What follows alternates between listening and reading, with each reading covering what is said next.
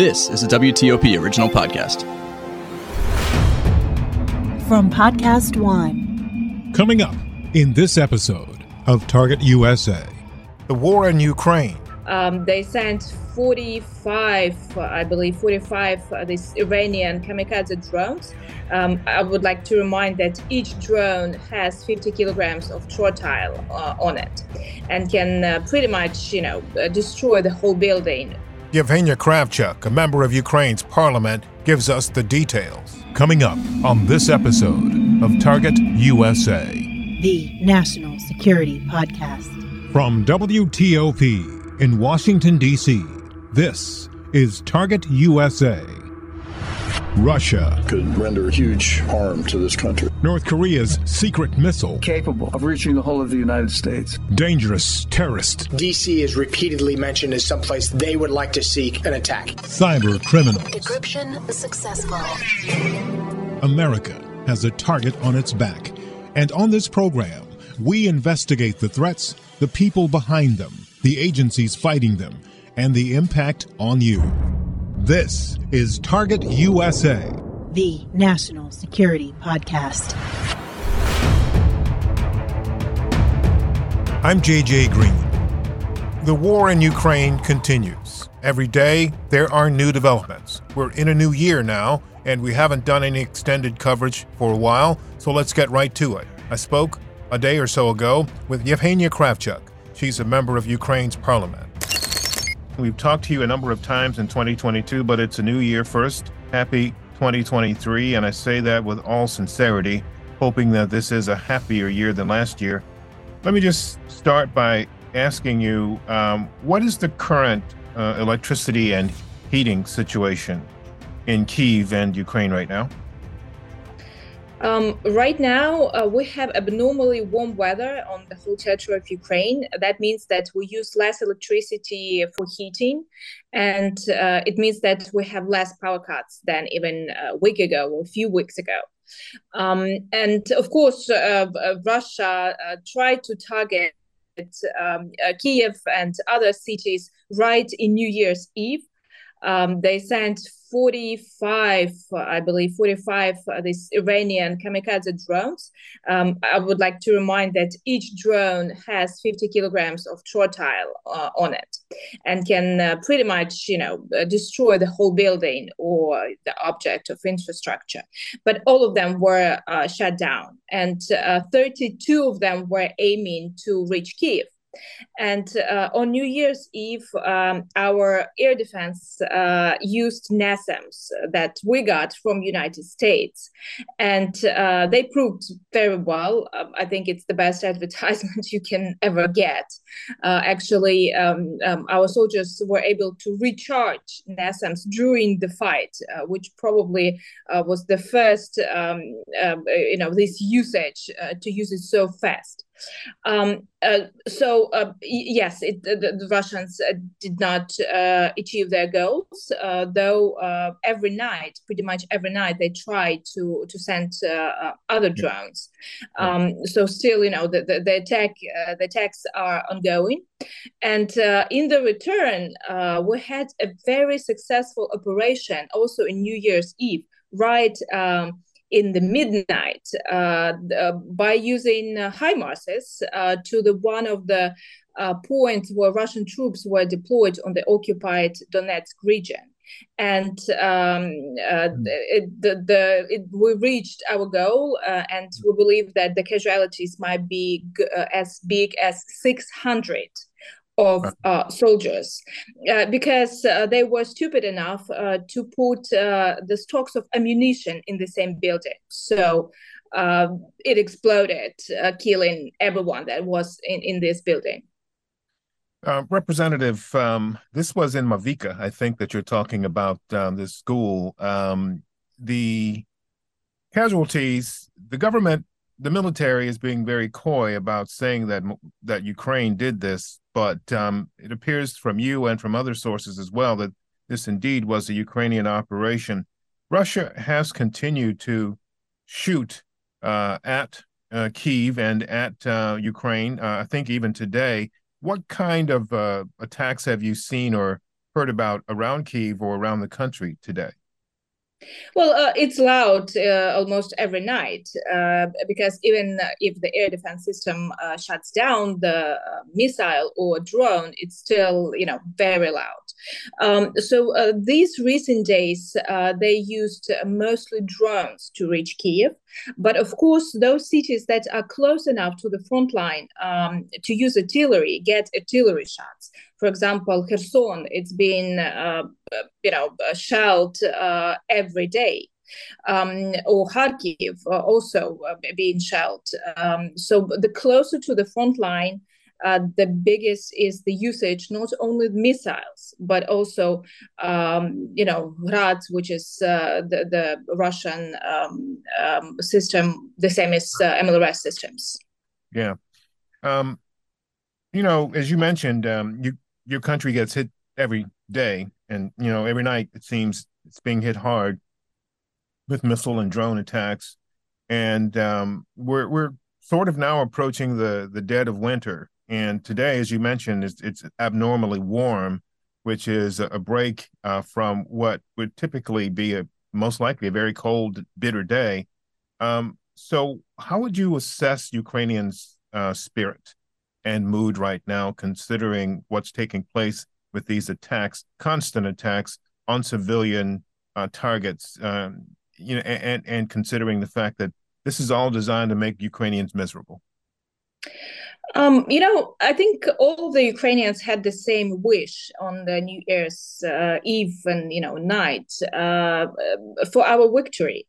And that's sincere in every region of Ukraine, Kiev, Western Ukraine, Eastern Ukraine, doesn't matter where.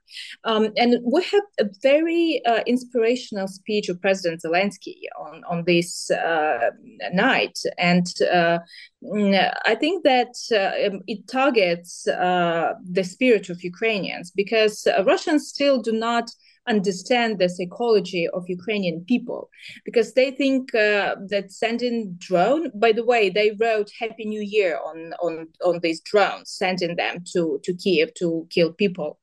They do not understand that they just make us more determined. And with every day, we understand that there is no other way for us than to fight and to win. Because we see what's happening on occupied territories.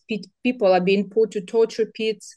Ukrainian books are being burnt, and the programs in schools are being changed, saying that Ukraine is no independent state, and so on and so forth. So for us, this fight is existential. It's we have nowhere to go. We're a big nation, big country, the biggest country in Europe, basically. So for us, it's understandable that we'll be fighting. And actually, if you see the sociology polls, more than 80% people, up to 90% people, they say that we will not trade territories. And this talks about, sit on at the table of negotiations, maybe forget about the part of your country. People are not ready to accept that because they understand that, maybe it will be a ceasefire for a few years, but actually Russian army need these years to find the ways to import the parts to make new missiles and start new tanks and start war again. One of the things that the Russian government appears to be trying to do is to wear down the Ukrainian people and to get them to turn on President Zelensky and, of course, the plan to continue this fight. How would you assess that attempt by Russia to do this? Are they having any success at all? You see, it was historically that these regions that are closer to Russia, which had more Russian-speaking people, they thought that maybe, we can be good neighbors, we should have trade with Russia. But now the history teaches even those people who saw that Russia could be a good neighbor, that Russian, this Ruski Mir, Russian world, brings only miserability, death, and poverty. So, I mean, you can just open the window and see what's going on in real life. And it's not Zelensky's fault. It's Russia's fault and Russian people's fault, and not just Putin's fault, because Russians are supporting Putin. And I mean, these soldiers that died in Makeyevka, these 600, they were mobilized. They had a choice not to go to another country, not to put their boots on the ground, not to be occupiers, but they chose to go. Of course, I mean, they could go to prison of not obeying, but they could be alive. But now they're dead. So that's basically, the lessons that history teaches them. Yeah. So you've been very out front and outspoken with us about your situation in Kyiv, and we're very grateful. You've shown us what it's like to have to use a candle. You've shown us the darkness, with your mobile phone, and you've talked about how you, when you were younger, lived in these circumstances where you had to do your homework by candlelight, and I suppose your daughter and your children of friends and relatives are coming up that same way. How would you assess how you are doing, your family is doing, your friends and relatives are doing right now in this circumstance, and what lesson do you think these young people will take from this situation? Well, still, it's not 19. So my daughter uses LED lamp, which is connected to power bank to do her homework.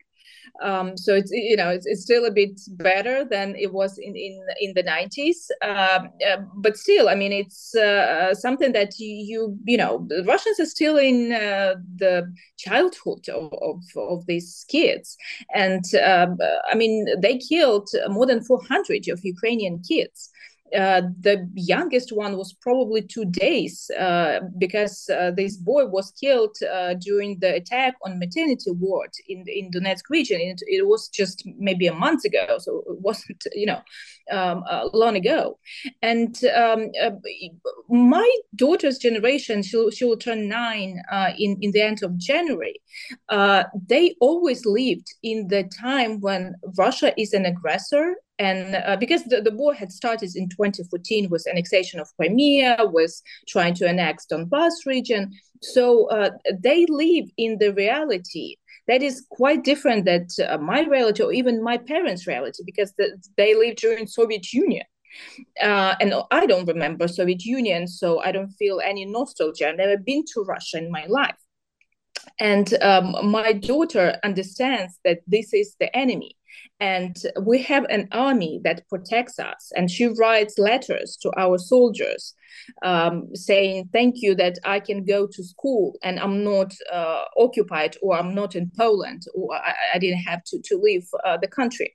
So I think it's absolutely new generation is being formed right now, and they still love their country, although it's it's a country that is in full scale war, and they value that they have a state and they have Ukraine. Well, thank you very much again, Representative Kravchuk, for taking time to talk with us. I want to just ask before I go if there's anything that I haven't asked you about that you think is important that you want to share before we end this interview. I'm sure that we'll have more interviews, and from just my point, we follow the news with these storms in Northern America, United States, and Canada, and it's a pity that people are dying because of these weather circumstances. And I think that at least a small part of American people can feel what it feels when you do not have electricity or power or heat in your house. And that's how, we are living this winter most of the time. But, still it will not break our spirit. Well, thank you again. It's always a pleasure. Thank you. That's it for this episode of Target USA. Coming up in our next episode, a terror attack in Times Square on New Year's Eve. It was an individual who tried to get to Times Square, was stopped at the police checkpoint, as everyone is who wants to enter Times Square during the New Year's celebrations. His bag was about to be searched, and he started to attack police officers with a machete. Dr. Hans Jacob Schindler, Senior Director of the Counter-Extremism Project, brings us the details. That's coming up on the next episode of Target USA. In the meantime, if you have any questions or comments about the program, send me an email. You can reach me at jgreen@wtop.com. The letter J, the color green, one word, at Whiskey Tango Oscar Papa. jgreen@wtop.com. Also, please subscribe to our podcast and follow us on Twitter. We're at TUSA Podcast. That's at Tango Uniform Sierra Alpha Podcast. And if you want more national security news, you can sign up for my newsletter. It's called Inside the Skiff, and you can sign up at WTOP.com/email. I'm JJ Green, and this is Target USA, the National Security Podcast.